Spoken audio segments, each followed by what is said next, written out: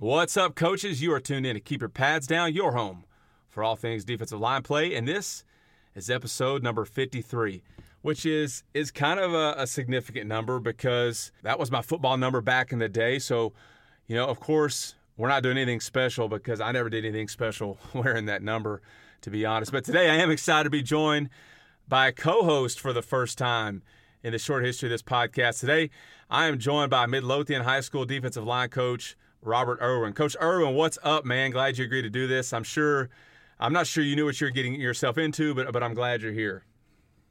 Hey, I'm happy to be here. It was fun the first time, and glad to be back. Well, hey, I before we move on, I just mentioned that this is episode 53. 53 is my football number, and I don't know if maybe I'm the only one that does this, and you can tell me if you do this or not. And I know other coaches can weigh in or whatever on Twitter or something if we throw this out there, but. I use my football number for a lot of things. Like it's in my Twitter handle. It's part of a lot of my passwords and usernames for stuff. Like, and I don't know why, but is that something? What was your number back when you were playing? Do you still use that number for different things? Well, first off, I'm glad you told me that. I'll be withdrawing about. Well, yeah. It won't get you very far, but. Yeah, so as far as the number is concerned, I guess the one that I associate most with is number 9. I grew up an Aggie fan, so Dat Nguyen was kind of in when I was growing up. And so definitely wanted to be like him. I played a little bit of quarterback and a little bit of linebacker, so that was it. Now, as I enjoyed food in my life more and more, I grew bigger, and so did my number. Yeah. And so I ended up with D-line and O-line playing at number 56. And so I can't say that I really use it very much. It's not in any of my passwords. It's like, I don't really have a whole lot tied into it. But I will tell you that whenever I'm the coach that's assigned to pass out jerseys, if I pass out number 9 and number 56, like, you're getting an evil eye. Yeah. Not just some slaps jersey. Like, one of the better kids in our team is going to get one of those two.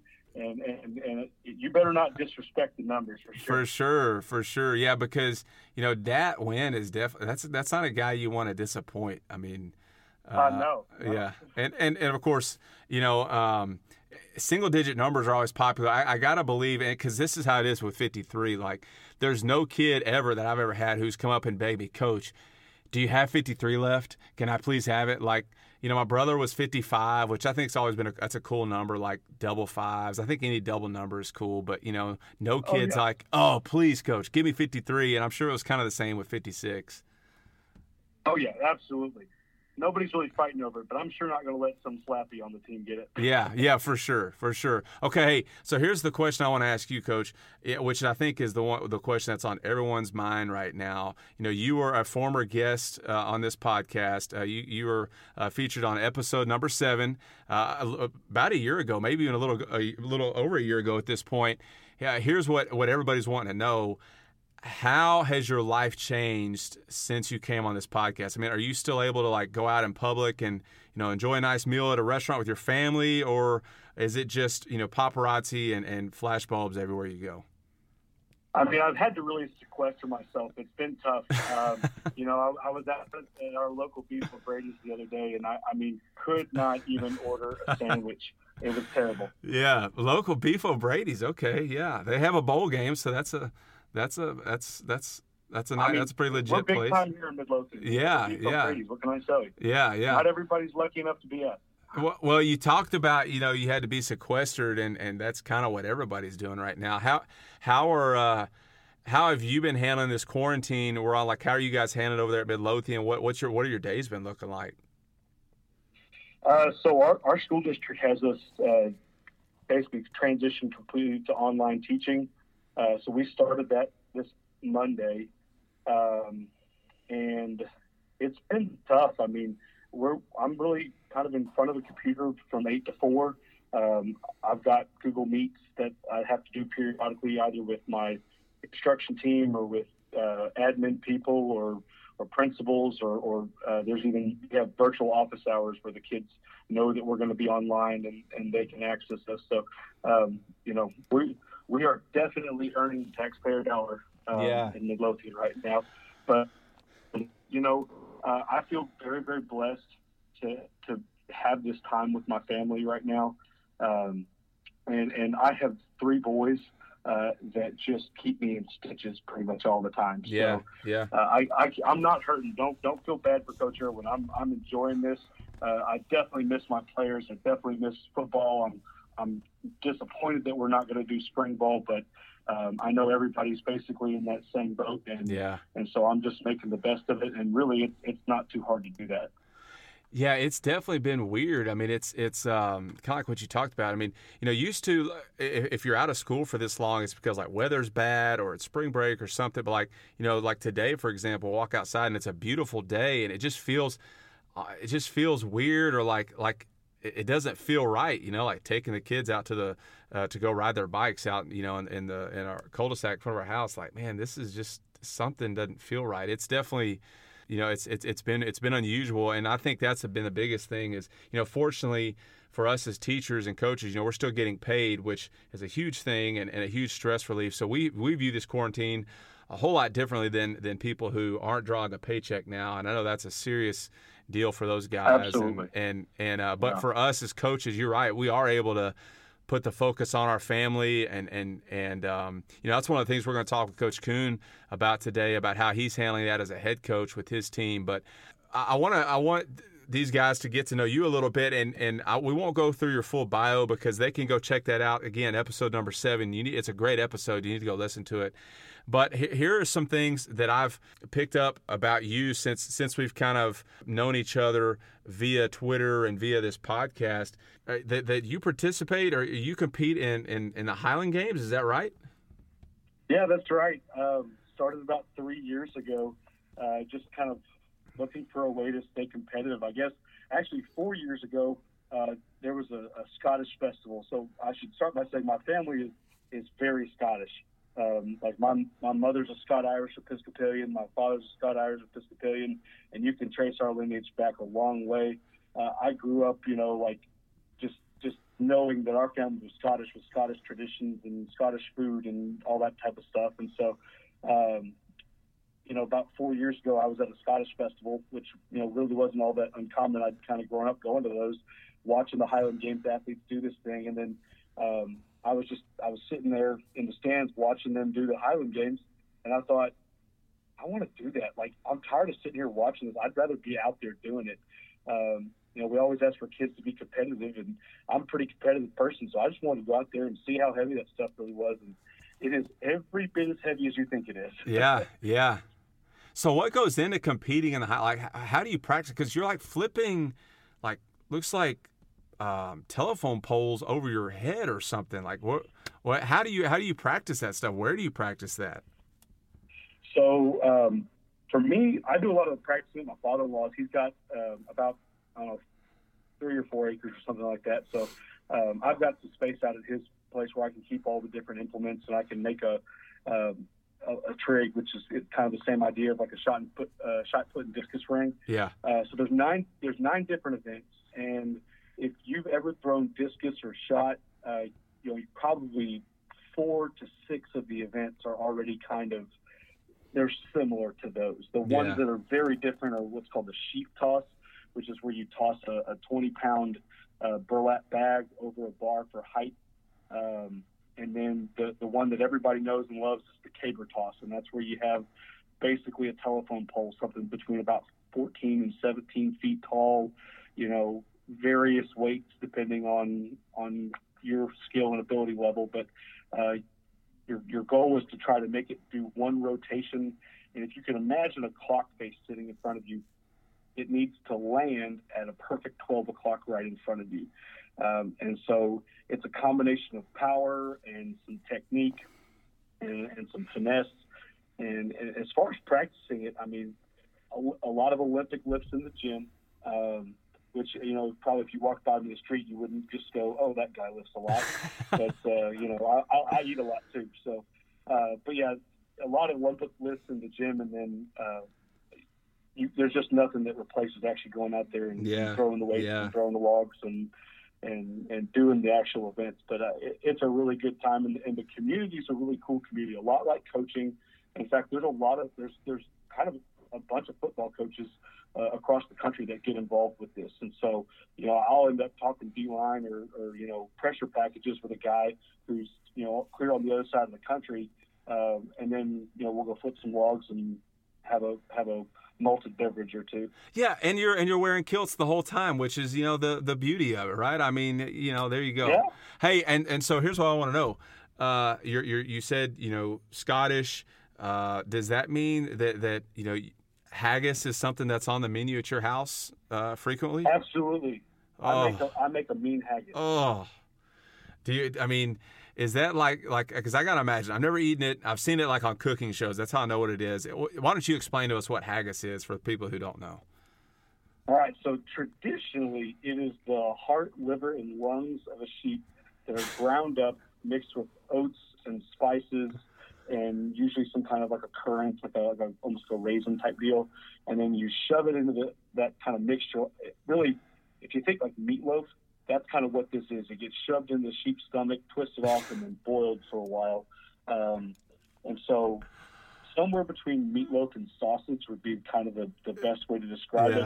People get really turned off by the whole heart, liver, lungs, but really, like, if you've ever had ground beef or ground lamb, that's really what you're eating. And so when I make them at the house, that's really what we're doing. Is we're taking maybe a small mixture of ground beef, ground lamb, throw in the spices, throw in the oats, all that stuff, and then we make the haggis. I gotcha. But yeah, it's one of those things that when you tell people what it is, they're like, oh God, that sounds terrible.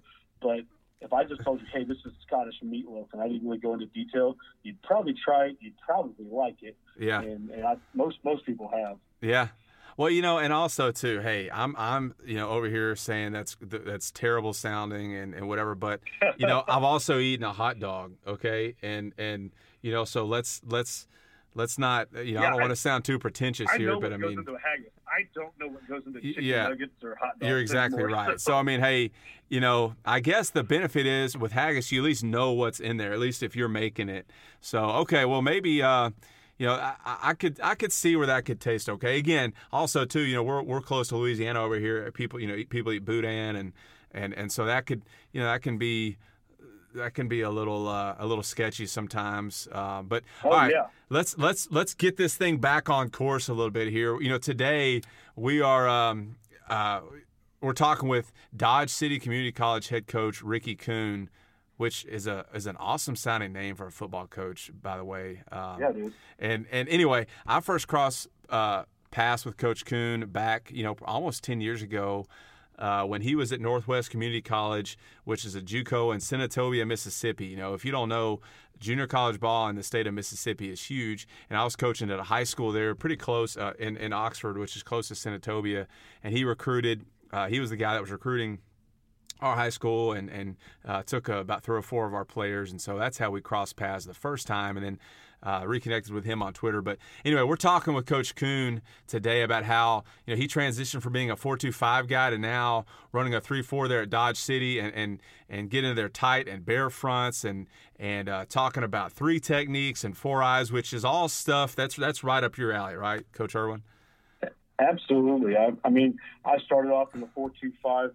The first school that I ever coached with, and now we're running a lot more 3-4 here in Midlothian. So I can't wait to talk to him. I think he's going to have a lot of insight for all of us. Yeah. So this is our first time rolling with the co-host. So me and Coach Irwin, we're rolling with it, man, and we are gonna do our best, and we're really excited to talk to Coach Kuhn. Before we get to today's guest, I want to tell you about a company that is doing something really special to help out coaches and athletes during our current quarantine situation. As coaches, we are all worried about our athletes right now, right? Are they staying safe? Are they taking care of themselves? Are they working out? Well, the guys at Max One app want to help out with that. And so, to assist football programs in this uncertain time, our partners at Max One are offering their strength training and communication app for free through May 31st. There have already been hundreds of coaches taking advantage of this tool that can assist them as they virtually train their teams. Max One is a virtual weight room that allows you to deliver workouts, training videos, and educational materials to your athletes, even when you can't practice or train with them in person. If you want the ability to train your athletes in the midst of the COVID-19 crisis, then click on the link in our show notes for more information, or you can check out the link that we post on our Twitter page today, Or you can check those guys out on Twitter at Max1App for more information on how to get your program signed up for your free Max One account through May 31st. And now let me introduce you to today's guest, Dodge City Community College head coach, Ricky Kuhn. In 2019, Coach Kuhn began his first year as the head football coach at Dodge City Community College. He spent the last 5 years as the assistant head coach and defensive line coach at Southeast Missouri State University. Coach Kuhn spent the 2013 season as the defensive coordinator at Northwest Mississippi Community College, and prior to that, he worked the 2012 campaign as defensive line coach at NCAA Division II Southwest Baptist University, and gained 6 years of experience at the junior college level. Coach Kuhn was the defensive coordinator at Ellsworth Community College from 2009 through 2011, where he helped lead the Panthers to the 2009 NJCAA Region 11 championships, 2 Midwest Football Conference playoff titles, and 2 NJCAA bowl game appearances. In 2009, Coach Kuhn's defensive unit set a school record for fewest yards allowed in a bowl game. For his 3-year stint at Ellsworth, Coach Kuhn was the defensive coordinator and head strength and conditioning coordinator at Highland Community College from 2007 to 2008. And before that, Coach Kuhn worked as a defensive line coach at NCAA Division II Northern State in 2006. A native of Wichita, Kansas, Coach Kuhn started his coaching career as a defensive line coach and strength and conditioning coordinator at his alma mater, Bethel College. He was a 2-time all-conference defensive lineman at Dodge City Community College and Bethel College, and he also had the privilege of playing a little bit of arena football there as well. All right, Coach Irwin, so I think we're just about ready to go. Are you ready to go? I'm ready to go. All right, well, perfect. Well, let's kick this thing off. Here is Coach Ricky Kuhn on episode number 53 of KYPD.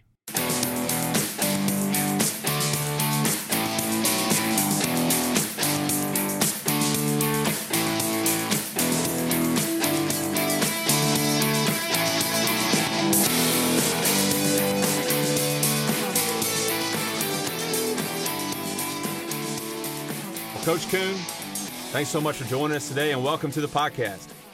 Yeah, thanks for having me. Really excited. Well, Coach, let's jump right in this thing and begin with you telling us a little about your coaching background and how you got your start and just some stops that you've made along the way.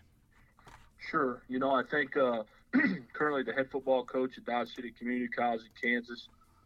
Just got done with my first season. Spent the last 5 years before that at Division I FCS school, Southeast Missouri State University. Had a fantastic 5 years there. Was part of turning the program around from kind of worst to first. So that was fun to go through that process. I was the assistant head coach and the defensive line coach there. I got my start at Bethel College where I actually played. So I spent a season at Dodge City Community College where I'm currently the head coach, and then went to a small college in Kansas, Bethel College. And when I got done playing, I started coaching right away. And, I got done playing in, I think, November and started coaching in December. And, being at a small school, I got a lot of responsibility right away. I was actually the defensive line coach, which was exciting and scary all at the same time. Yeah. But it was an opportunity that I took serious because I knew coaching is what I wanted to do. I spent one season there in kind of a student assistant role, and then went back to my high school alma mater, Wichita South High School in Kansas, and spent one season there coaching high school football, and then went back to Bethel in a more graduate assistant type of role, a little more responsibility, and then got my first full-time job at Northern State University, Division II school in South Dakota. I was the D-line coach, and I was 24 years old and a full-time D2 coach, and was just high on life at that time, and spent a year there, and then I went back to Kansas, and I took the defensive coordinator job at Highland Community College in Kansas. So at that time, I was a 25-year-old defensive coordinator in the Kansas Jayhawk Conference, which is, arguably one of the tougher junior college conferences out there, and kind of got trial through fire there as a coordinator. Spent 2 years, had a lot of success on defense, and that time was a 4-2-5 type of defense, and went on to Ellsworth Community College in Iowa as the defensive coordinator for the next 3 years. We were 24-9 with the 3 bowl games, and had a lot of success there. I left there, took another D2 job as a coordinator at Chowan University in North Carolina. Only ended up spending 3 months there. Was there for a spring. Just wasn't my kind of place, and had an opportunity to go work with a buddy of mine at Southwest Baptist University, a Division II school in Bolivar, Missouri, and went there as the defensive line coach. Coached in the MIAA conference, which is probably the toughest D2 conference in America. It was a great experience. Unfortunately, after my first season there, our head coach was let go. So I had to I ended up taking a job I would have taken probably if I were still there. I took the defensive coordinator job at Northwest Mississippi Community College. Historically, fantastic program. So I spent a year there, and then I got the job at Southeast Missouri State as the defensive line coach in 2014, I guess it was, and spent a year as a D-line coach, and I got promotion to the assistant head coach and continued to coach the defensive line, and spent 5 years there. We took a program from worst to first, like I said, and then had ambitions to be a head football coach ever since I started off on this journey, and had that opportunity and took a jump, and here we are. Yeah, Coach, and it was when you were at Northwest is when our paths crossed, and I know you don't remember this. I was a lowly position coach over there at Lafayette County High School there in Oxford, but I know we sent you guys some players, and yeah, you're right. Northwest has always been a great program, great junior college program, and a lot like in the state of Kansas, the state of Mississippi. Junior college football is big time, and Thursday nights, there's nothing like, a Thursday night junior college game, in the state of Mississippi, especially back in the day when, all the kids went to their regional school. And so, all those kids kind of stayed, in the area so you could go and watch, a lot of your own kids plus the kids that you played against all there on the same team. So that was really cool and unique. So you've made your way in your career through a lot of smaller schools and had some experience at bigger schools as well. But you talked about this at the very beginning of your career. You had a lot of responsibility early, and I have to imagine that that's a benefit of getting your start and working through a small school, because you do get a lot of responsibility early. What are some other advantages that coaches can experience when coaching at smaller schools and going that route? Well, I think the most important thing, why it might be frustrating at the time that you're doing 5,000 different things, but it's a blessing, Yeah. and the more you can do, it's like a player. The more a player can do, the more valuable he is. Okay, so it's the same thing for a coach. The more experience you have doing things, whether it's laundry or video or painting a field or mowing a field or whatever it is, all those things kind of make you who you are. And one of the things I'm the most proud of is I went the long way and I didn't skip any steps. Yeah. I've mowed the field, I've painted the field, game in practice, I've fitted a helmet, fixed a helmet, done it all. And that's something that I think a lot of time if I just go, I'm a GA at the University of Texas, I don't get to do any of that. Yeah. I'm freaking making copies and doing Visio work and all that kind of stuff. I'm not getting my hands dirty, and that's something that I think when you coach at a small school, you have to. And yeah. I really believe I wouldn't be where I am today if I hadn't started at the small college level and just had to grind my way through it. Coach, junior college football has gotten a lot of attention over the last few years, with the Last Chance U series and, all of that. And some of it's been good, some of it's bad. And if you're a football coach, you've probably at least seen a few episodes of that series.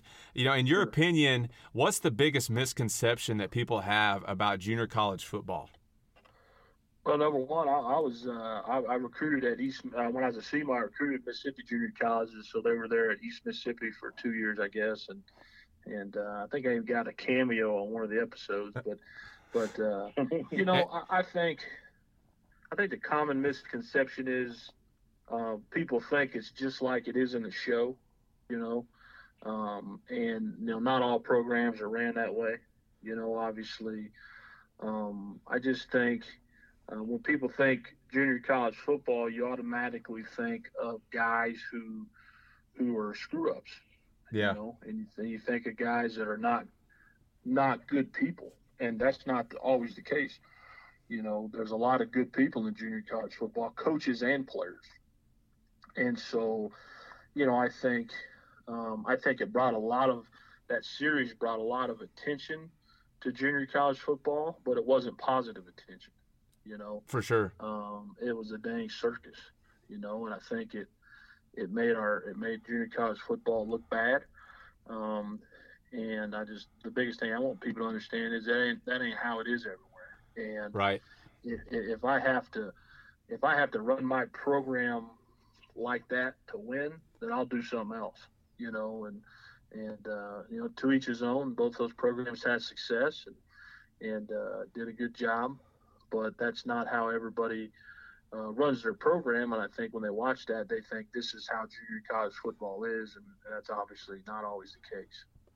So glad you said that. It's hard to watch that show sometimes because of how coaches and players treat one another, and Sure. And it is tough. And I'm right there with you. I feel like that one of those biggest misconceptions is that somehow these kids have all messed up, and that's why they're at a JUCO. But I've coached players. I've played with guys that went on to play at JUCO, and as coaches in Texas, we're very aware of the fact that there's a whole myriad of reasons why kids aren't necessarily the most successful in their school environment. And it could be home problems. It could be a whole bunch of different things. Sure. And so it doesn't mean that they're bad kids. It doesn't mean that they have to be coached in the manner that you see on TV. And I'm just really glad to hear you say that. That's exciting. Well, I think one thing is I think some people discount the talent level of junior college football. I get a lot of calls that say, well, he could probably play for you at junior college. Well, if he ain't a Division I player, he probably ain't gonna play. This is a high level. We could be some FCS schools, junior colleges. I mean, there's a lot of dudes running around that field, and like you said, it's there's a lot of ways to coach, and that's just not my way. Now I'll be the first one to tell you, we were hard on our kids too, but I think there's obviously a right way and a wrong way to do it. And I do plenty of stuff I'm not proud of, I'm sure, but at the end of the day, it's not that way all the time. And I just think when people see that show, they see two different programs, kind of similar. They think that's just how it is, and agreed. And so that's just something you fight a little bit. And obviously you get those questions in recruiting, hey, my parents watched the show. They don't like junior college football, and it's not, people don't know what they don't know. It's just ignorance. Is really what it is, and it's not their fault. We try to explain it to them, and if we make it work, we can. If we don't, we don't. Yeah, Coach, and you talked about that, and I've seen this, and Coach Irwin, I'm sure you've run into this also when you're talking with kids about what kind of routes they want to pursue when it comes to playing at the next level. And a lot of times, they're like, hey, I'm just going to go play junior college, and like that's kind of like the last resort. And man, hey, I don't know if you've ever been to a junior college football game or been on camp, but like those are some grown men there. Like, that's not just like the kids that can't play, Yeah, no doubt. And so that's definitely another misconception there is like, again, I talked about it. We would go to, that was one of the things in Mississippi, our sub-varsity games were on Tuesdays. So Thursday nights we usually had open. So we'd go to a couple of junior college games. Sure. And man, I'm telling you, it was some high quality football. Now, of course, you get to some of those schools where it's a little rough and they don't, but that's like everywhere. But man, I'm telling you, those programs like Northwest, like East, Northeast was another one. You got some big time dudes coming through there. And some really high quality football, and that's definitely a great option for kids to pursue and to look into when looking at play at the next level. Well, another reason I came back to junior college, you think about my career path. I grinded my way to a Division I assistant, and you're like, well, now you're back in junior college. Why? Well, number one, I went through that process as an assistant, so now I want to be a head coach. I got to start over. Okay, and number two, I've coached at every level of college football except for Division III. Junior college football is the most rewarding level of football there is because you're taking guys who came there for a reason, whether it was academic or they didn't get enough looks, or they need to get better physically, whatever it is, they're there for a reason. And, you ultimately help them change their lives by earning an opportunity. That doesn't mean they have to go to the University of Alabama. Just you're giving them a chance to play 4-year football. And I just think it's the most rewarding level for me. And that's one reason I came back. Coach, let's talk about your defense now. And you mentioned this already. Throughout your career, you for a while you were a 4-2-5 guy. I know you were at Northwest and Yep. at SEMO, and since then you've transitioned and now are running a 3-4 at Dodge City. So, talk about that transition and the thinking behind it and how that came about.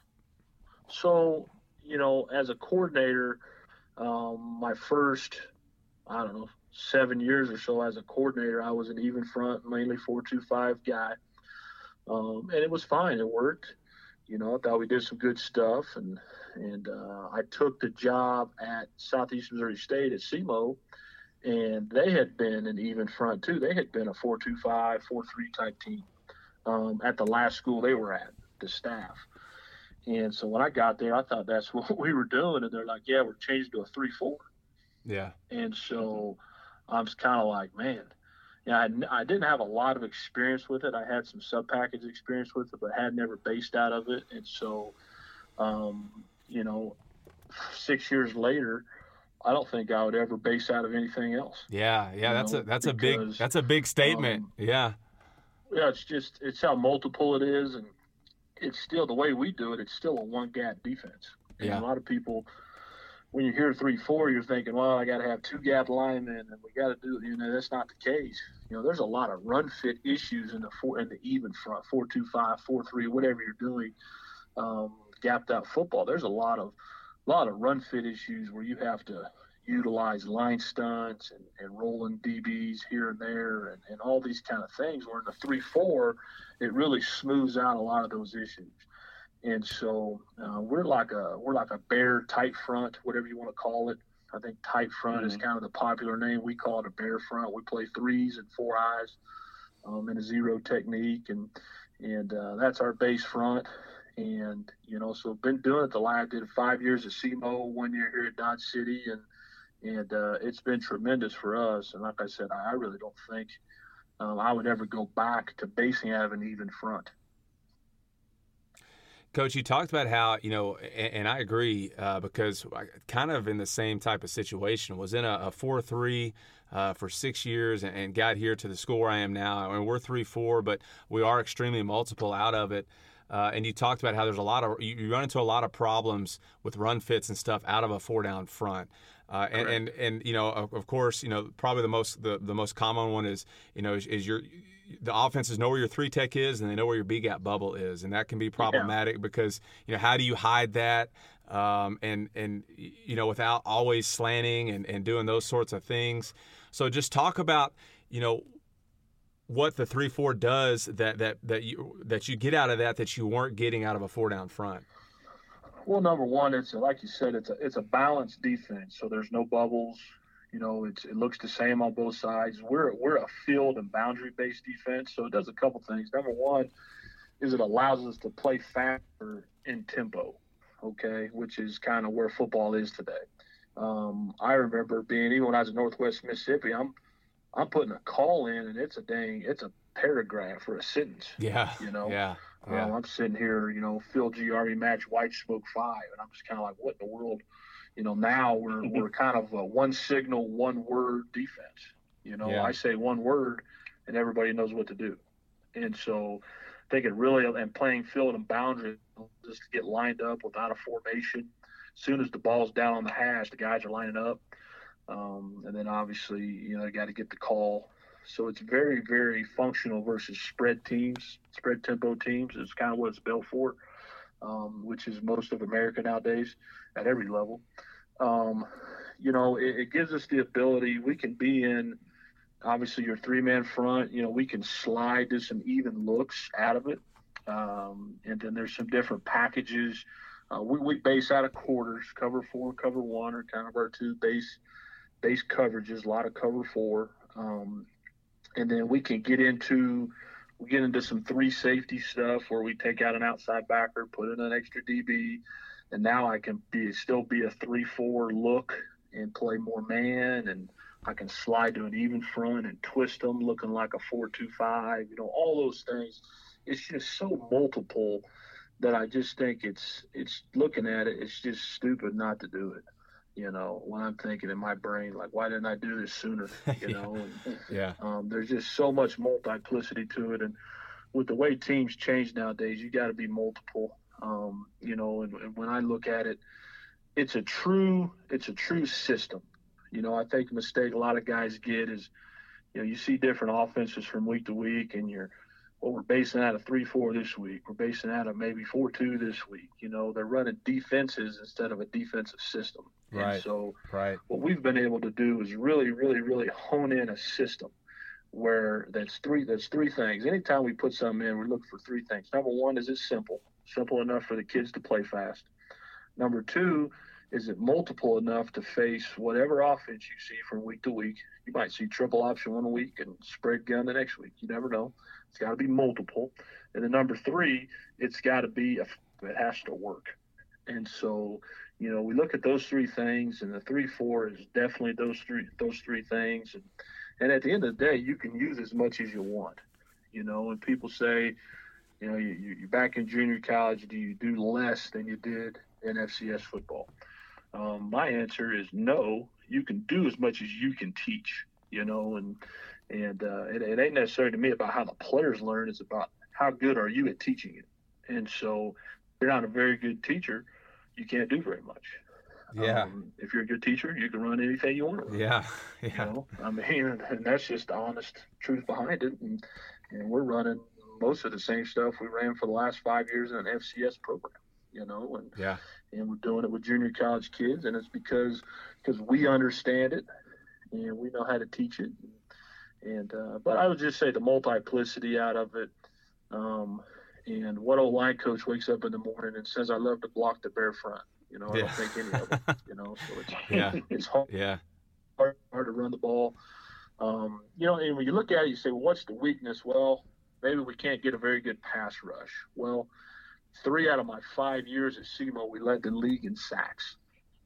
So you look at that and you're like, well, we're pretty good at sacks. We gave up single-digit rushing touchdowns 3 out of the 5 years I was at SEMO. And then my last year, we led the nation in takeaways. And so at the end of the day, you can run a 4-2 or a 3-3. It's about how you do it, really, not what you do. Yeah, you're exactly right. Exactly right. Being physical, running to the football, taking the ball away. If you're doing those three things, tackling well, then you can be good at whatever you do, as long as your scheme is sound. But the 3-4 it's just really simple and really, really multiple. I was wondering, as you transitioned from the 4 down front to a 3-man front, with your involvement with the D-line, how does that change your points of emphasis? Where are you shifting? Are you changing your drills? Are you changing hand placement, feed? How does that kind of adjust your coaching points for the D-line? Since we're playing 3s and 4 eyes, I really didn't have to change anything. It's still a 1-gap defense. A 3 technique's a 3 technique. Doesn't matter if it's in what kind of defense it's in. And I think the biggest difference was the 0 technique a little bit. I had to find ways to kind of work that in there. But the shade stuff was really easy because, you're playing a shade of a man. It doesn't matter what defense you're playing in. And when I look at stuff, I look small to big. And so, when we're doing drill work as a D lineman, we do what we call pods. And there's generally 2 O linemen and 1 D lineman. And that could be a 3 technique, a 5 technique, a 2 eye, a shade. It doesn't matter. At the end of the day, that's a pod, and it doesn't matter what defense you're in. That pod's the same. Yeah. Okay. And so we look at it that way. And so since it was more of a single gap defense, I didn't have to change a lot of drills or any of those kind of things. We made it really simple for our 0 technique. We don't play lag or backside or any of that kind of stuff. I think that's kind of clinic talk. We tell the nose tackle to tee off on the center's face and never let the guard overtake you on either direction. And that's essentially his job. So it's pretty dang easy. So drill work wise, it's a lot of the same drill work. Yeah, Coach, I found that to be true. Again, coming from coaching a 4-down front to a 3-down front, we're going to base out of, we're going to set our defense, not necessarily with a strength call, but we're going to call our defense telling basically where we want our 4 technique to be. So we're gonna set our defense to the 4 technique, and then the opposite of him will be a 5. And so, if you're playing a 4, well, for us that was just like playing a lot like playing a 6 technique when I was coaching a 4-down front. Now, one thing that's a little unique with us is we play a flex technique where a flex 4 technique, and we do this with our 5 also. But he is teeing off on that tackle. But depending on what that tackle does, if it's a non-aggressive block, if it's a zone or inside release or anything, he's a C-gap player. And so then if he gets an outside or any kind of aggressive block, now he's going to fall into B-gap. And so to me, I didn't have to change much. I mean, and in fact, being able to play that flex, it took a lot of anxiety off the kids because they weren't worried about getting reached, which is a big time. Some of that too. So to kind of piggyback off of what you're saying, that was the cool thing about it is I didn't have to go to a completely different coaching progression. Yeah. So anyway, go ahead. Initially, I was worried about it when they're like, "Yeah, we're going to be a 3-4." I'm thinking, I've never done this. What the heck am I going to do? Yeah. I just got this job and I felt confident because I know they had been doing the stuff that I've been doing for years. And all of a sudden, hey, we're running this. I'm like, holy smokes, I don't know anything about it. Yeah. And so it was great for me to have to learn a new system, and obviously one that I've adopted. But I found out that, I don't have to change anything the way I coach defensive line. It's the same, and that made it a really easy transition for me. I know that, and this is something that Coach Irwin and I talked about in his episode, that everybody, whenever I talk to D-line coaches who know I have a podcast, we're talking about, hey, what are some things you want to talk about? Everybody wants to talk about 4 eyes because you're right. Like the tight front is kind of that's kind of the hot thing right now, and playing 4 eyes, and so just talk about how you're coaching up those 4 eye techniques and just what goes into that. So our front's a little bit different, okay? And so when you watch, LSU and some of those type of teams play, they're in hard 4 eyes on both sides, and we actually play a lot of 3 techniques, okay? And so we're more like, if you watch NFL football, like the Patriots and some of those kind of teams, they play a lot of 3 techniques out of the bare front, tight front stuff. And in college, it's 4 eye stuff, so it's kind of weird. And so we play a lot of 3 techniques as well as 4 eyes, okay? But we do that because, when you're playing a 3 technique, essentially if I'm playing 3-0-3, those 3 are going to take up all 5 offensive linemen. Yeah. Okay. When you're playing a heavy 4 eye, guards can get to your second level pretty fast, some of those kind of things. We found ways to manipulate blocking schemes by having a certain 3 or a 4 eye or a tight 3 or a loose 3 or whatever that is, how to force a block. If I'm a 4 eye, a center doesn't have to block me back in the gap scheme. They can double the nose to the backside back because the guard can pull and the tackle can overtake me. Okay. Well, in a 3 technique, that forces that center to block back. Yeah. Let's say attach it tight end. They're not blocking your backside backer. He's going to tee off all day on those cores. And so just finding out how to manipulate some fronts and the backside of zone, you're in the hip pocket real quick. If they're cut off blocking on the backside, it's hard to run inside zone against it. If you're a 4 eye, there are some vertical cut lanes, some of those things. And so that's why we utilize more 3 technique stuff than a lot of people probably. We're also getting that stuff you talked about. You call it flex. I call it a Bama technique. We put a 5 technique away from the back, but he's still the B-gap player.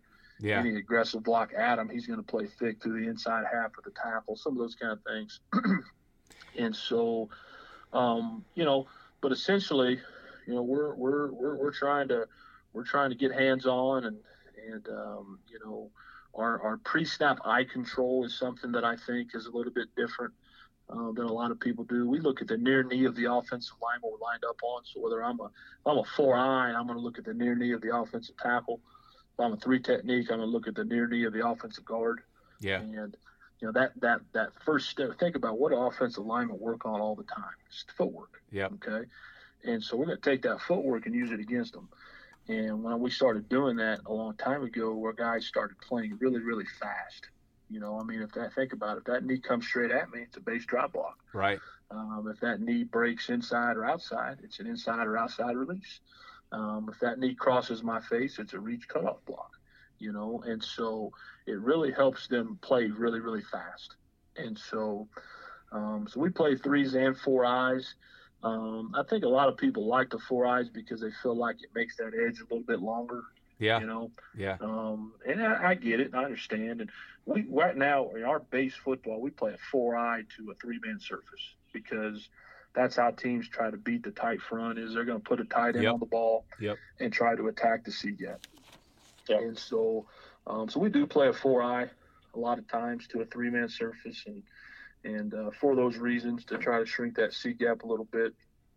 But we are hands-on and striking people and trying to play on their side of the line of scrimmage. I love the idea of playing 2-3 techniques, and you talked about sometimes how that can make it, a 3-4 can sometimes be tough to pass rush out of.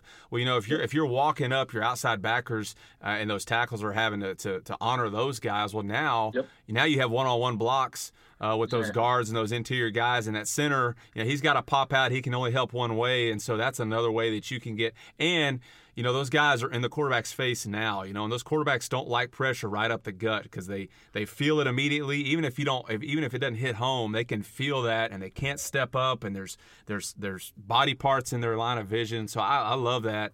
And really, that's definitely something I want to look into as we move along. So then now talk about, with your outside backers, how you're playing those guys, because again, with 2-3 techniques now, you got to make sure you have leverage points outside or you're going to get eaten alive. So talk about how you're playing those guys. Well, just rewind a little bit to your pass rush question. Our rule is B gap to bounce for those front guys. And so we're going to try to take it vertical to the B gap first. If it gets cloudy, we're going to bounce it out to the C gap. Yeah. Okay. But if it's clear, like if that backer's on the line and he's holding that tackle, we're going to take that thing right through the B gap, like you said. And so it is very good out of a pass rush. And I try to understand when I got an outside backer next to me, it's probably going to be a clear. Yeah. I got a guy that's not next to me. He's in an apex. It's probably going to be a cloudy because they don't have anything else to do. Right. And so, and the other thing we found was the nose tackle gets the most single blocks, run or pass, in the defense. Yeah. Because they have to honor those B gap guys. When you're a heavy 4-eye, that guard can go help on the nose tackle and do those things. Yeah. 3, those two have those both guard and tackle have to block the 3 techniques. And nose is one-on-one a lot, run and pass. Okay. And so, talking about our outside backers, we essentially have two different alignments. We're either in the hip, which is basically on the line in a 5 or a 9 technique, okay, or we can be in an apex, okay. And so we put those guys apex. If the back is, we use back set, so if the back's on our side, we're going to be apex to inside shade of 2. Depending on split, if the back's away from us, we're going to max width as apex because they are the edge guy. And we use what we call a key step. And so on the snap of the ball, you're going to see all 4 of our linebackers kind of bounce in place, okay, because of the RPO game. Yeah. All right. And, you just watch football. Watch high school, college, pro. It don't matter. That outside backer sees a flash fake and he's 2 to 3 steps down in there. Yes. Quarterback pulls and throws it. Yeah. He now has to turn and run the other way. Right. Well, he's wasted 3 to 4 steps. Our guys are just going to sit there, especially if we're on the side of the back. They're not going to move. They're going to key step. And when you pull it and throw it, we're in position to run inside out and make a play because there's somebody, got a DB forcing it back into you. If they're passing it on the perimeter. But they are the force guy. Our outside backers force everything.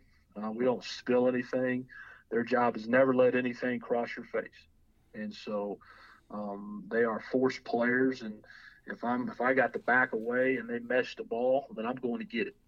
And so that's why we do sprinkle in some of flex technique like you were talking about. It helps kind of keep that edge long, and I heard a guy say one time it keeps the ball from running off the table too fast. And Right. so that's why we do some of that stuff with the 5 technique away from the back to help those guys, but the outside backers are our force players, and it's their job to feed the box, which is our D linemen and our inside linebackers, and it's our D linemen and inside linebackers' job to get it to the force guys. Walk through how you're coaching those guys to set an edge. They get flow at them. What are they doing? They're taking their key step, their pop. They see it's run. Now what are they doing?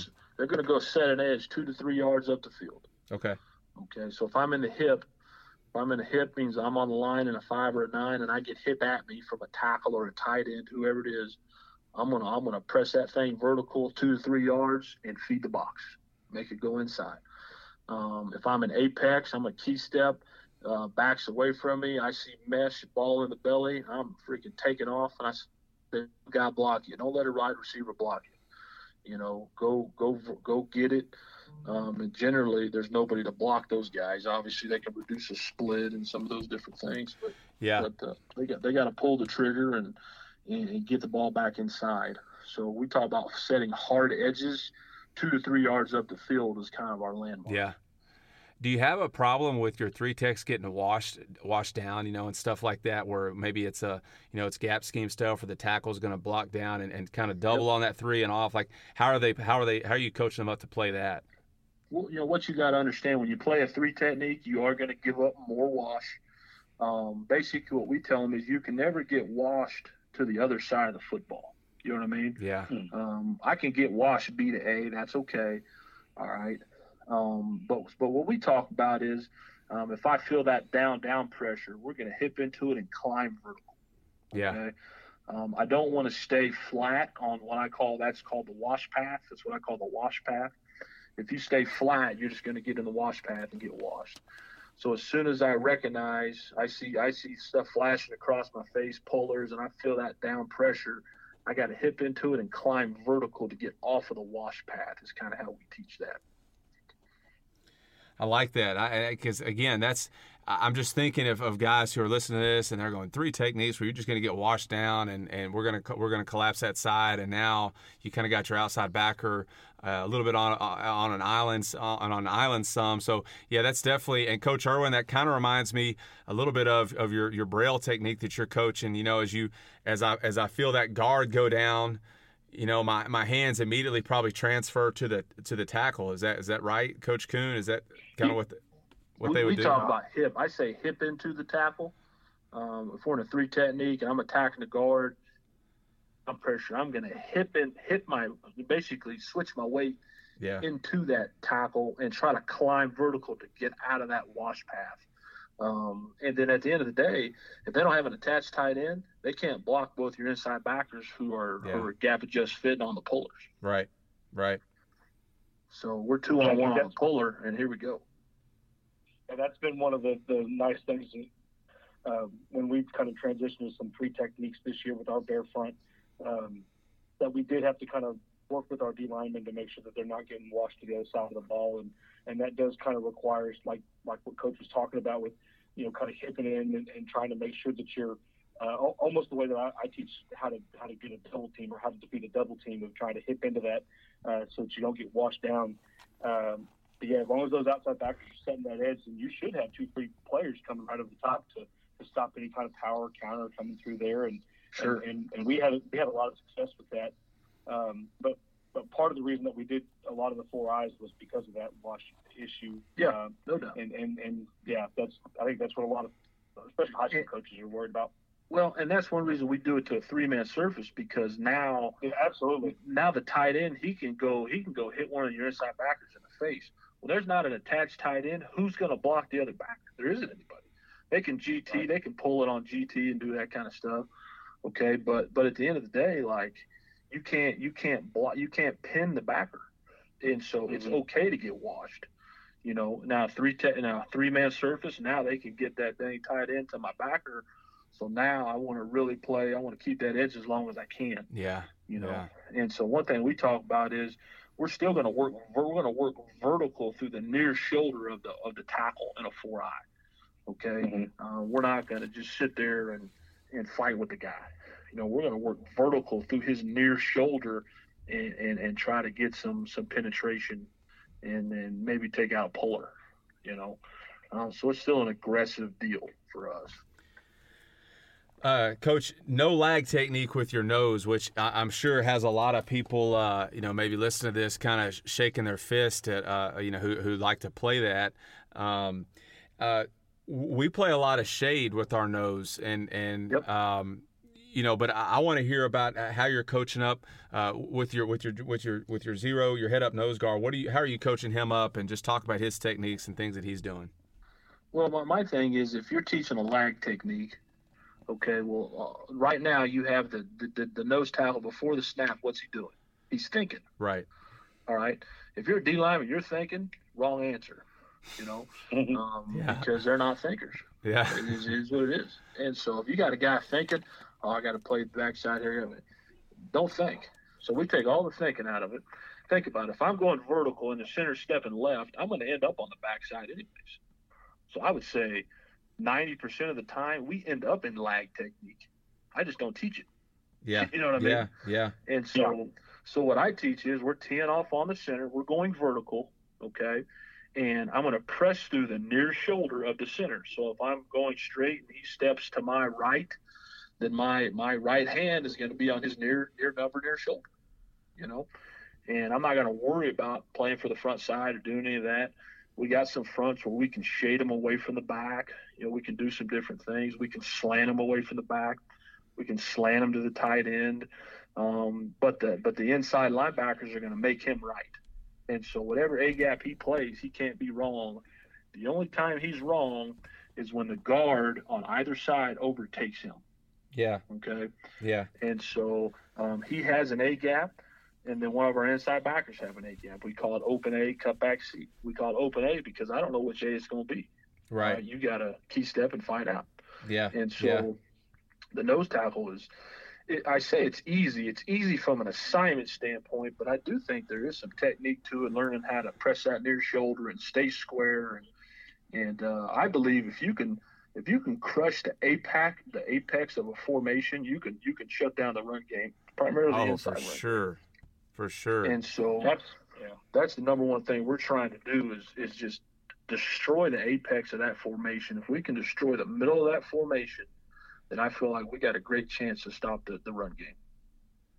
We came away from, I guess, last year's kind of clinic season with a little bit enamored with the idea of the lag. And so I think by the time I got to the podcast the first time, I was talking a little bit about the lag technique and we were really excited about this. But much like you said, if you've got D linemen thinking, you're already wrong. Yeah. And so we ended up basically doing exactly what you talked about. It transitioned from this kind of theoretical, like it doesn't matter where, which A gap you wind up in. Well, sure. That had my guys thinking. And so immediately it became, you know what? Don't worry about it, buddy. Just go knock the snot out of the center, and just come off the ball as hard as you can. Because like you said, whatever A gap he winds up in, he's wrong or he's right. The only thing he can't do is get overtaken by the center. And so, took the thinking out of it. And then what we saw all year was the more we could destroy a center or get pushed back, we were seeing fumbled snaps. We were seeing there's a myriad of things that go right when you can really disrupt the center of formation. I don't think that's revolutionary football. I think everybody's known that from, time immemorial. But sure. At the same time, I think that it's emphasizing, play fast, play hard, play physical, and don't make those guys think. No, I agree, and that's a deal where. But if you go back and look at your film, I would say 80 to 90% of the nose tackle snaps in base football, he ended up in lag technique. You're just not. You're just not teaching it. Yeah, exactly. You're just not putting that in his brain. He might end up that way, and you know that, and I know that, but he doesn't need to think about that. He just needs to go out and tee off on somebody and try to wreak havoc. That's essentially all he needs to worry about, and he can get a dang 3-point stance. Just tee off on. I tell him to try to bend the center's face mask. Yeah. Go. And I love it. And the less thinking, the better. And I get it. I get the lag tape, but I personally, I think that's clinic talk, and I think it slows people down and makes them less aggressive, in my opinion. Yeah. No, I think what you've done with, okay, you got 2-3 techs, and now your center, your nose guard is head up and teeing off. I mean, you've made the nose guard the glamour position of that defensive front, and when in the history of football has that ever been the case? Well, that's what I'm saying. I mean, that sucker, he's getting all the single blocks. Yeah. And because the thing is with this, so when we go a 4-eye, I don't really change my alignment. I just change my hand. Our base alignment is a gap alignment, nose in the gap in between the guard and the tackle. And so I might be in the same alignment, whether I'm a 3 or a 4-eye. I'm just changing my eyes and my hands. Yeah. That's really all I'm doing. We're not going to get tighter to the tackle or do any of that. We're just going to change our hand. And so now I might be a 4-eye, but they still have to honor me like a 3 technique, if that makes sense. Yeah. Yeah. And so 2018, my last year at SEMO, we won 9 games and went to the second round of the playoffs. And we had the FCS National Defensive Player of the Year was an inside linebacker. Well, the sucker had 150 tackles because nobody blocked him. Yeah. You're in that bear front, and those inside backers don't get blocked too much. Right. And so it's really freeing up your second level guys. And a lot of coaches argue, well, I don't have big people and those kind of things. It's all relative. A lot of high school guys aren't playing against 6'5", 310 pounds every week, kind of like we are. Right. And so right. You don't necessarily need to have all those guys like that either. Yeah. And so I think it's all relative to your level of football out there, personally. Yeah, I think that if you can have some guys who, like you talked about, who can dent the formation, who can make that line of scrimmage bubble to where now you have the run game working east and west, and they're not hitting those quick vertical run seams, on inside zone or or even a stretch on a cutback or something like that. I mean, you ain't running inside zone versus a bear front. Yeah, you're just not. You're not doing it. Yeah. It takes away when you line up in a bear front, you've automatically eliminated half a team's run game. Yeah. And that's important. And so initially it was hard because, a lot of the teams had, the tight front wasn't real popular 2014 to 2016-ish. And so we didn't see a lot of film on guys facing it. And so we didn't really know how they were going to attack it. So through the years, we've learned a lot of lessons on here's what people are going to do. Here are common things people are going to do to attack our front, because it's kind of like the triple option of defense. It is different. And so after learning those things, it really helps you be better at defending that stuff. I want to go back to something that you talked about sort of at the beginning of this, when we were talking about, this transition from the 4-2-5 to the 3-4. You talked about how you have one word defensive call and one signal. And as a guy who, our coordinator, he's on the sideline with me, and he's telling me what he wants, and I'm signaling in. And sometimes those signals can get a little hairy, as you're trying to get the front and the secondary and everything in the tags and stuff. So how in the world are you able to do that? Stick with one signal, one call, and everybody knows what to do? Well, I think it's all. Here's my deal in coaching and teaching. One of my sayings is it's all in presentation. Yeah. So how you present it is how they're going to learn it, and so you present it that way. Hey, when we say this word or whatever, I'm just going to make up a word. When I say red, here's what it means. Well, that's how they're going to learn it. You know what I mean? Yeah. And so we're on the sidelines. We have 2 signalers. We have a front signaler and a secondary signaler. So sometimes they might get 2 different signals. Yeah, I got you. That makes sense. Yep. And so a lot of times they get the same signal. Sometimes they get different signals. Sometimes if we want a different front, we might have 2 signals. We might have a front signal and then a coverage signal, if that makes sense, for the linebackers. But it's 1 to 2 word calls. And I think it's all in presentation, and they have to be able to, remember some stuff, and they got to know. So if you're a D lineman in my program, there might be 10 different words, but for you, they all mean bear. Yeah. You know what I mean? Yeah. Yeah. And so I give him a sheet. I'm saying, okay, these words equal bear. So if you're any of these words, bear. Yeah. You know. Yeah. And so again, it's all in presentation, and it's all about the teaching part of Yeah. it. Yeah. And being able to correlate that stuff with those guys. And so now when the team's going fast tempo on the ball, all we got to do is one signal, one word, and we can line up and play. Yeah. Yeah. Yeah, It's been great. Yeah, I love it. Yeah, that makes sense because in my previous school we signaled off armbands, and the D line had a different armband, and then the linebackers had a different armband in secondary. So 13 through 17 or 18 or 19, whatever it was the same thing for the D line. So they knew the teens. If you threw up a 1 and a 3 or a 1 and a 5, they really got to where they didn't have to look because they knew that's just playing this. But then the linebackers, it could be something different for them, so they might need to look. They'd have to look. But again, there wasn't a whole lot going on. So that was kind of that's kind of along that same school of thought. It's real similar. We do that, and if we're playing a tempo team, the last thing we're going to do is an armband because we don't want them looking down. Yeah, for sure. And so.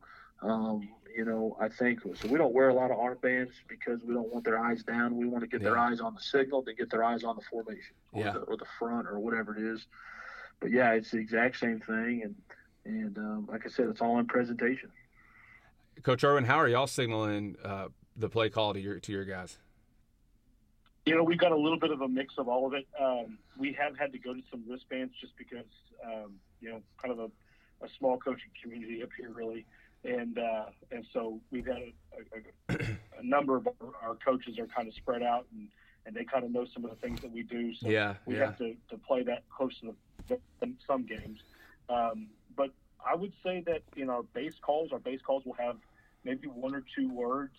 But most of our stunts, we've started to transition kind of to what Coach is talking about, where we have one word, and that gives the kids every kind of and that tells them everything that they need to know. When we introduce a stunt, the moment we start teaching it, okay, so this is our sword stunt, and sword means we're going to line up in our, smash front, and we're going to be in our box coverage in the back end, and we're going to do some of these very basic things, and then here's kind of what makes it different, So I completely agree with Coach in that the more one-word signals that you can get, the more efficient you can get. And really, it's scary because there's a lot of teaching up front, and that's probably the thing that I think people are always scared about introducing a new concept to kids, because you're like, well, are they going to be able to get it? Can we get that down?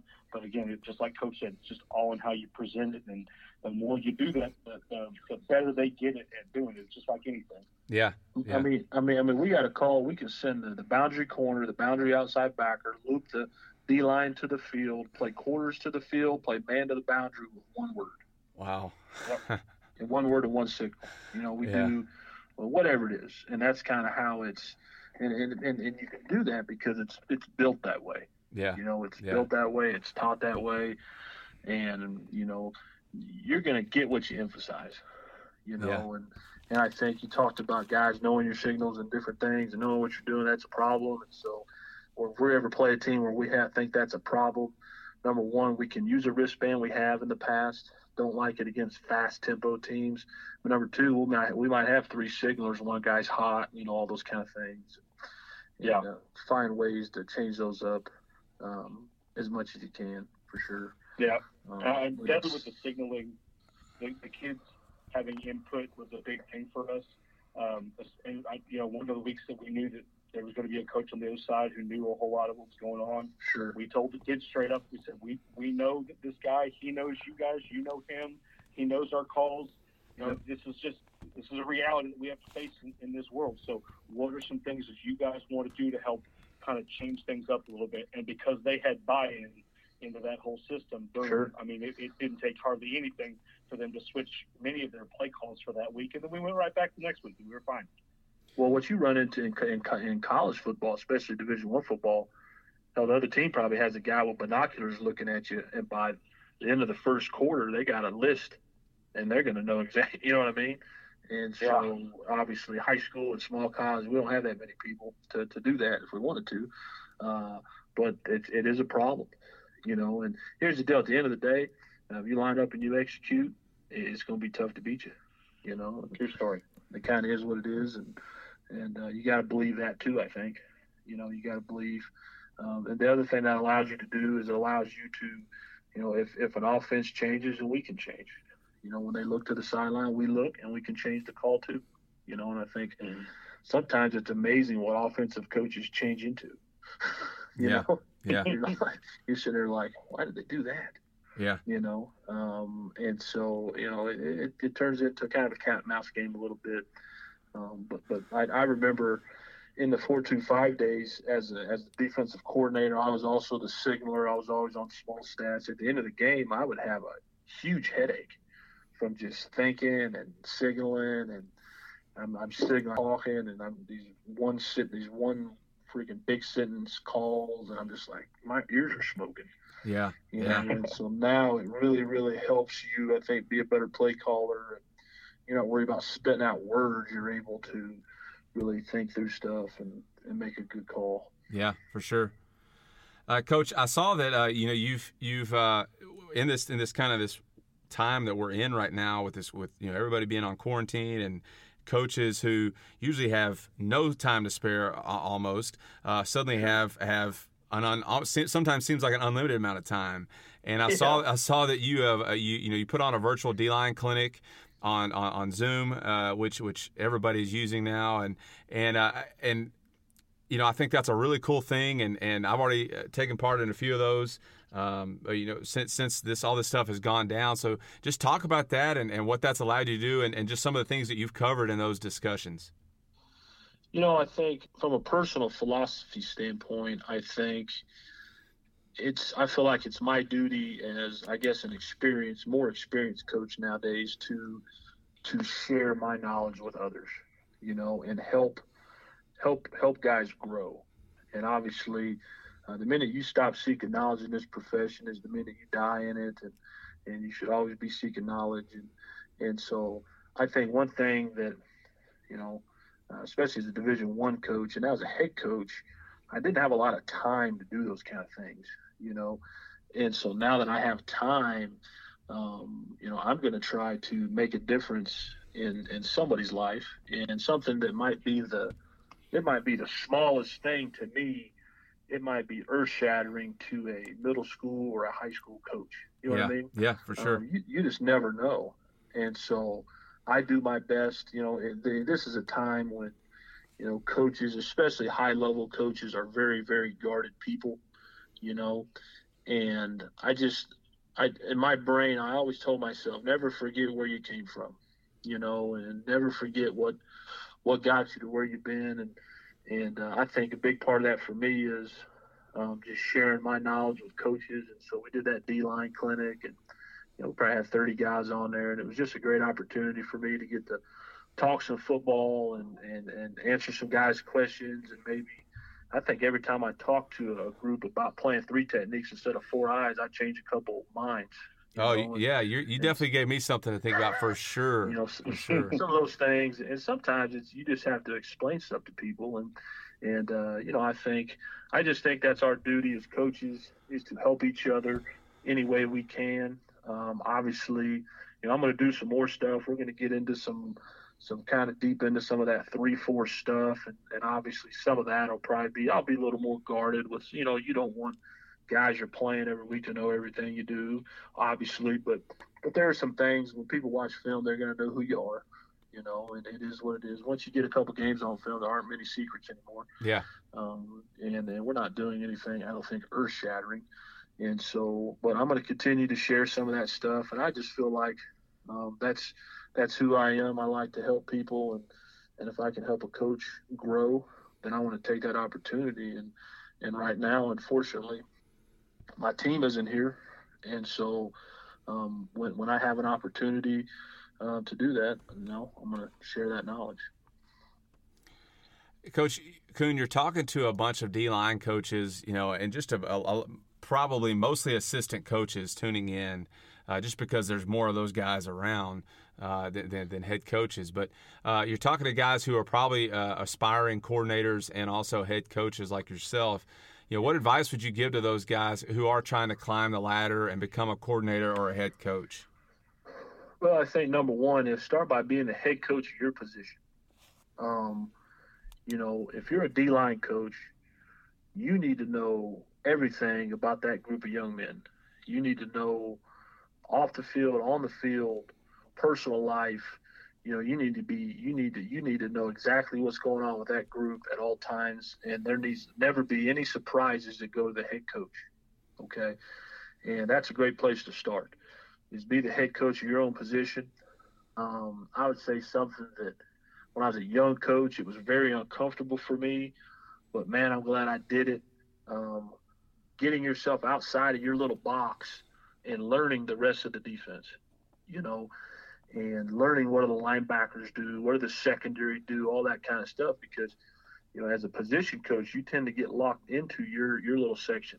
And so that's something where if you're just in that D-line box and you get that opportunity to be a coordinator, well, now you're like, well, what do the linebackers do? What do the DBs do? You need to know it all. And so, you get into meetings, staff meetings, and when the DB coach starts talking, don't shut your brain off. Listen, take notes. A thought not written down is a thought lost. And so make sure you're taking notes and just learning football. Whatever scheme you're in, learn everything about it. Man.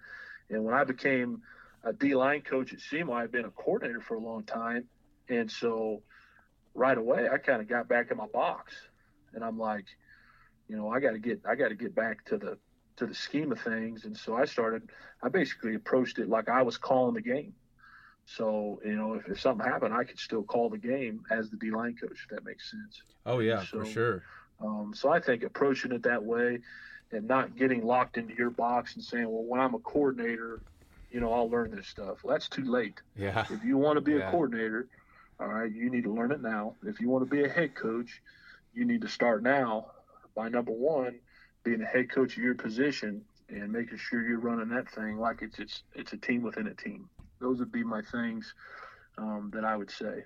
So as you transition from being that position coach to that coordinator, kind of two parts here. What was the thing that you found most challenging, and then what was the thing that you found most rewarding during that transition?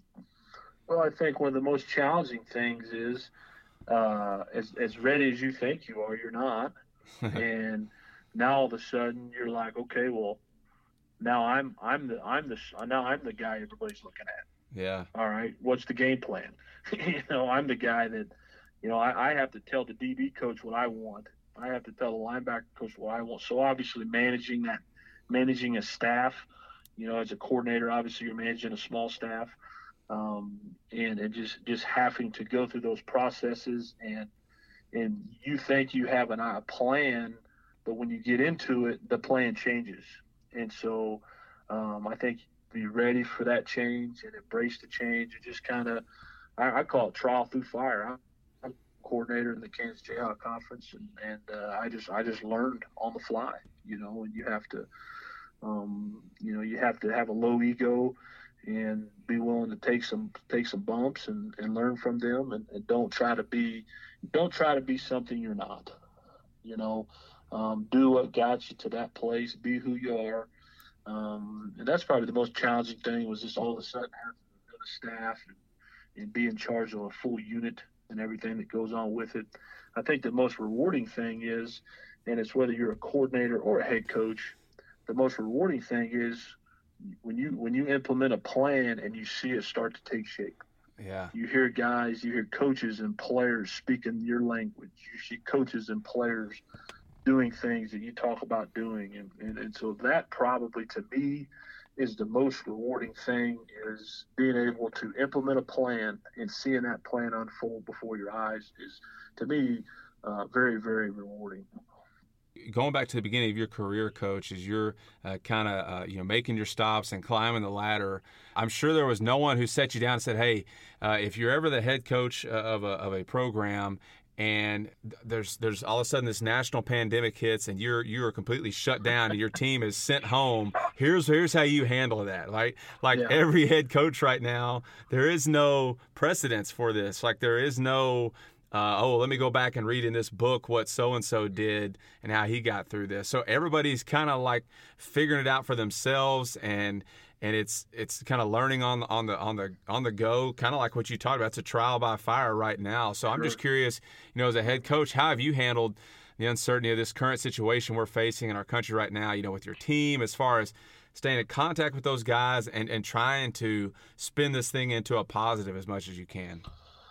Well, I think part of my getting ready to be a head coach, a big part of that was the last 5 years I spent at Southeast Missouri State working for Tom Matukowicz, who's a great man and a great football coach, and one of the calmest dudes I've ever been around in adversity.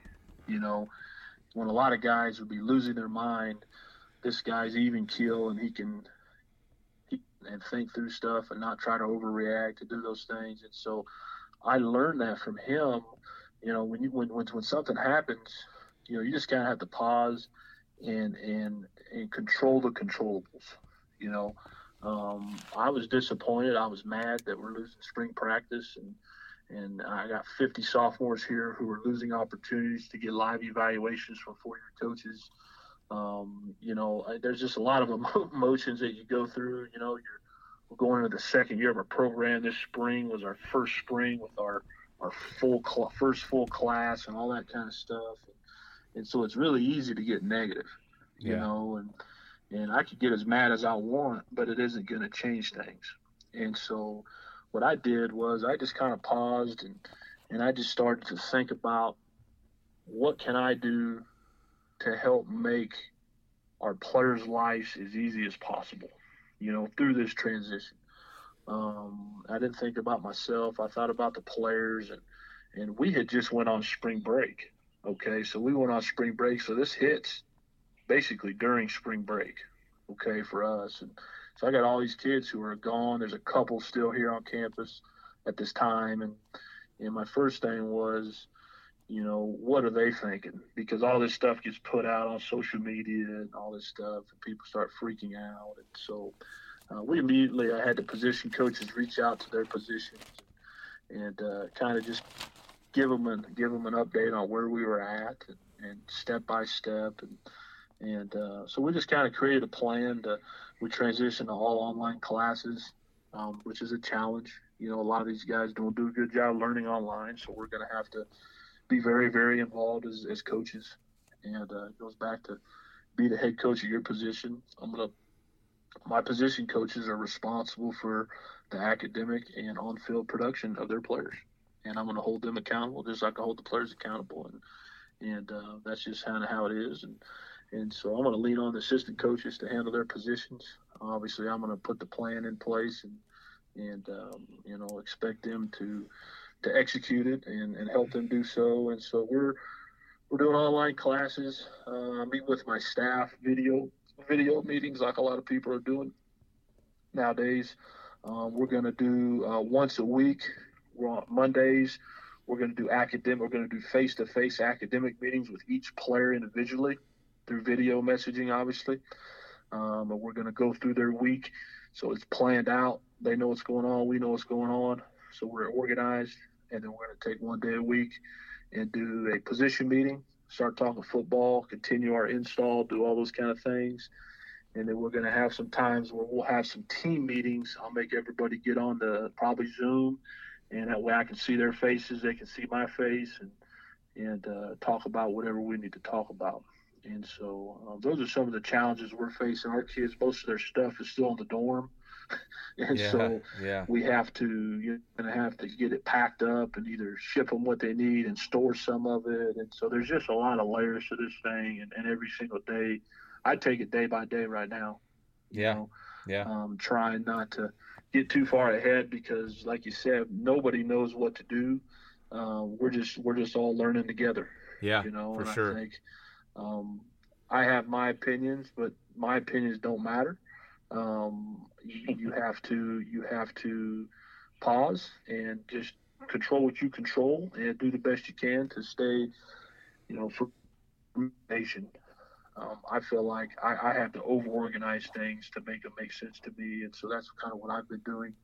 Spending a lot of time.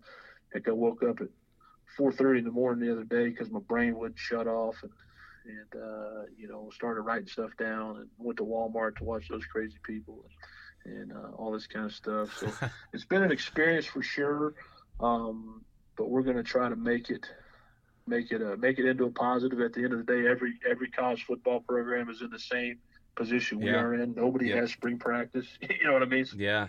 So we're at a disadvantage, and I think for me personally, it's been frustrating, but it's also been, I have 4 kids, and we've ate dinner at the dinner table more in the last 2 weeks than we have in the last year. Yeah, for sure. And we've had that opportunity to spend more time together. What a coach is gripe about all the time. I don't get enough time with my people, right? That's what every coach in America that has a family gripes about. Yeah. And so now you're getting that. So number one, you better make the most of it. Okay. Make the most of this family time. You better I told my coaches today, use this time to get better at your craft. Studying the game, technique, scheme, everything. We should have the best teach tapes in America because they got time to work on. Obviously, handling their players. And then one thing that I'm trying to do is I'm trying to do things like this where I can actually, try to help other coaches. So those are kind of my goals right now is use this family time to my advantage, make sure our team handles this, and keep learning myself. I'm seeking knowledge from other head coach and obviously trying to give knowledge where I can. So that's kind of our process right now. I think that's a great way to go about it, and I love what you said about how can you make life as easy as possible for your players, because we as coaches, we have a little more of some steady ground to stand on, whereas those guys, like you said, they can't even go back to their dorm and pick up their stuff, and then half of them don't have much. A lot of them don't have much of a home to go home to, and I'm thinking about our kids here. Being home is, and this isn't all of them, but there are a few where home is the last place they want to be, and now they're forced to be there day in and day out, and that can be really isolating for them. And so I think that's definitely an important point that we have to remember, is that we have to keep those guys' well-being comes first. I say first, but we definitely need to be taking care of our families also, but we definitely need to be thinking and having a plan involved plan in mind for those guys. If it wasn't for these players, none of us would have a job. Yeah. Yep. And so we better make sure, and this is my philosophy in our whole program, we're always doing things to help the players move forward. Yep. For sure. Trying to make their transition as easy as possible. And obviously it's hard being a football player, whether it's high school or college, it's hard work, but trying to, make it as smooth of a deal as you can. Because at the end of the day, man, it's just we wouldn't be employed if it wasn't for these kids. Yeah, yeah, you're right. Well, Coach, as we get ready to wrap this thing up, kind of end on a lighter note here, and I, whenever I get a chance to talk to college coaches, I always ask them about some wild or crazy recruiting stories. And I'm sure, being, a JUCO coach for so long, and that can be wild and woolly sometimes, and those recruiting battles. And again, I remember just being in Mississippi, and that could get pretty crazy, between those battles between those JUCOs. So just give us your best or most unusual recruiting story from your time as a college coach. I've been thinking about it, and obviously there's probably some doozies out there. I know that one thing I want to share is one of the great things about being a college football coach is when you offer a kid and a family a scholarship in person and you can see their faces light up, there's not a better feeling than that. Oh yeah, I'm sure. Number one, especially when coaching at Division I level, I was obviously able to offer a lot of full scholarships, not all of them at FCS, but a lot of them, and to just see a family react. And sometimes you walk into home visit and there might be 10 people in there. You just never know. And to just see the reaction of these people, you truly change this person and this family's life. And so that to me is just awesome, and I love that part of it. I think, there's a deal. I was at SEMO, and we were in Memphis recruiting in North Memphis, and that's kind of a rough area. Oh yeah, yeah. And the D coordinator and I were together, and we go to this apartment complex, and we're driving around, and it's an abandoned apartment complex, and like it's shut down. There's boards on everything.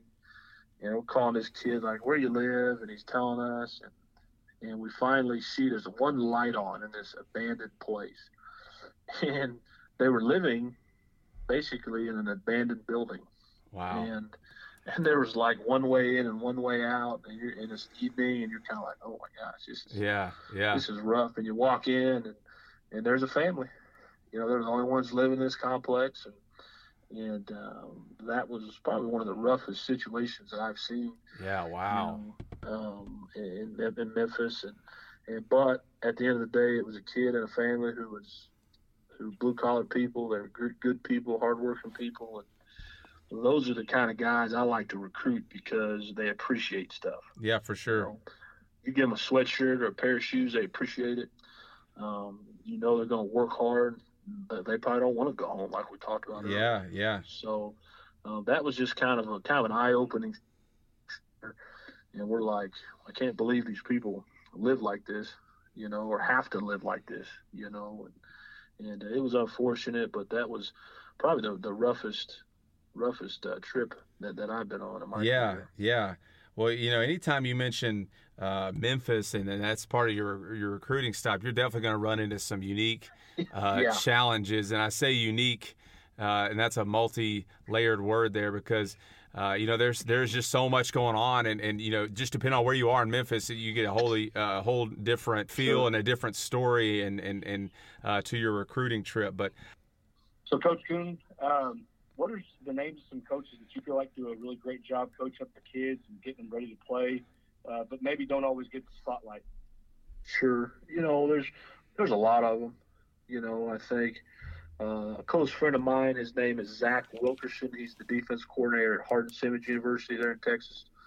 And, he's a guy who everywhere he's been, his defenses, he's a defense coordinator, and they're at the top of the league. And, he's a D3 guy, in some places, but he's a guy who everywhere he goes, they're good on, and I think there's a reason why.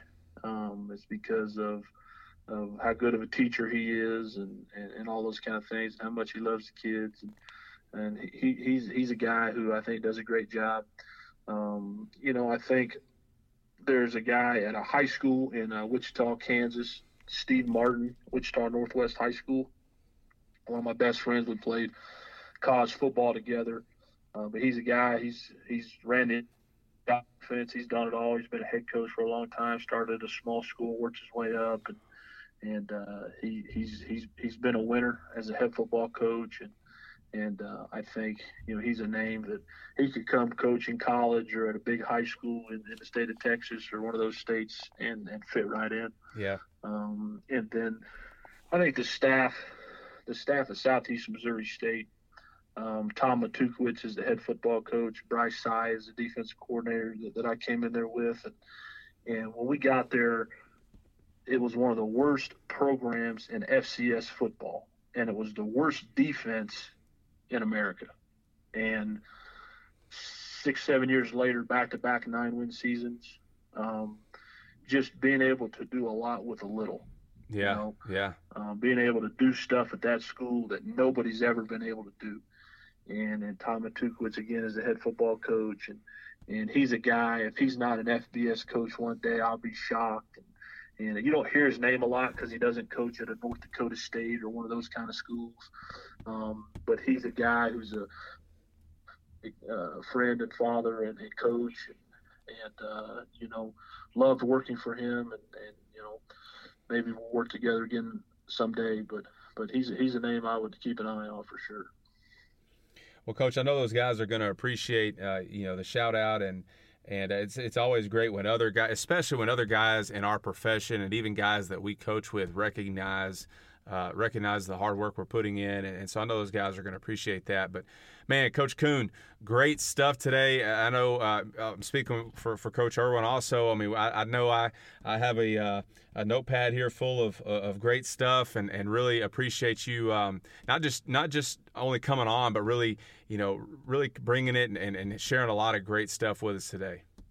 I appreciate you guys. I talk to my team all the time about when you're going to do something, add value when you do it. Don't ever do anything just to do it.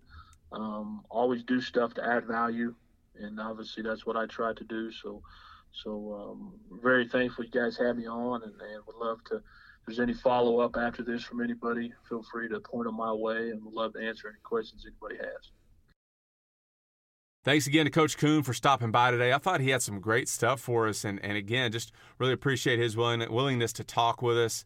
Like he mentioned, we're all in kind of this unique situation with everyone being on quarantine, and it's just great to see that so many guys, taking the knowledge and things that they have and turning that around and allowing others to benefit from that. So, Coach Irwin, you now can add podcast co-host to your list of career achievements.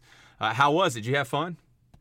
I had a great time. I'm throwing this on the resume. I may get hired off of this. Yeah. I don't know. Maybe we got a future in radio here. Yeah, for sure. Well, between this and your Highland games and you're a Scottish chef, you can make a mean haggis. I mean, you really are. You're the total package there. So you're definitely spruced up the resume after today for sure. Well, I'm glad you joined us today. We'll definitely have to do it again. You can follow Coach Irwin on Twitter @IrwinCoach. You can also follow Coach Kuhn @rkuhn959. And, of course, you need to be following us as well at KYPD Podcast. Also, remember, defensive line coaches, check out Disruption Chat on Tuesday nights at 7:30, hosted by Coach Peter Noonan. That's a chat for defensive line coaches, linebacker coaches, where we're talking defensive line play and really front seven play. The first 2 weeks have been a lot of fun so far. Coach Irwin, have you got to check that out yet? Yeah, I did. I saw, I think, the first one and got a chance to talk to a bunch of different guys, had a bunch of folks reach out to me this past week. I mean, it was really – that's one of the better ones. I mean, a lot of guys are used to, like, the no-fly zone and some of these other defensive-oriented chats, and this jumped off from week one as being just as good as any of those. So I loved it. Yeah, and what I like about chats is you can do them, but it'll still also – it doesn't necessarily disrupt your whole night where you have to sit down and be, locked up in your room or something. Like I was watching a movie with my son. We're watching Spider-Man and I'm on my phone, during doing Disruption Chat, and you're able to do both, and so that's kind of cool. So anyway, D-line coaches and aspiring D-line coaches, or you just want to hang out with D-line coaches and be a cool guy for an hour, be sure to join the Disruption Chat Tuesday nights at 7:30 Central. Our quote of the day, provided to us by Coach Kuhn, is this: practice execution becomes game reality. And that wraps up this episode of KYPD. Thank you so much for checking us out today. As always, be sure to rate and review this podcast, and also make plans to join us again next week for episode number 54, when I am joined by another surprise co-host. And we talk with an assistant coach from the Big 12, so you will definitely want to check that one out for sure. All right, Coach Irwin, sign us off here today by telling these guys what they better do.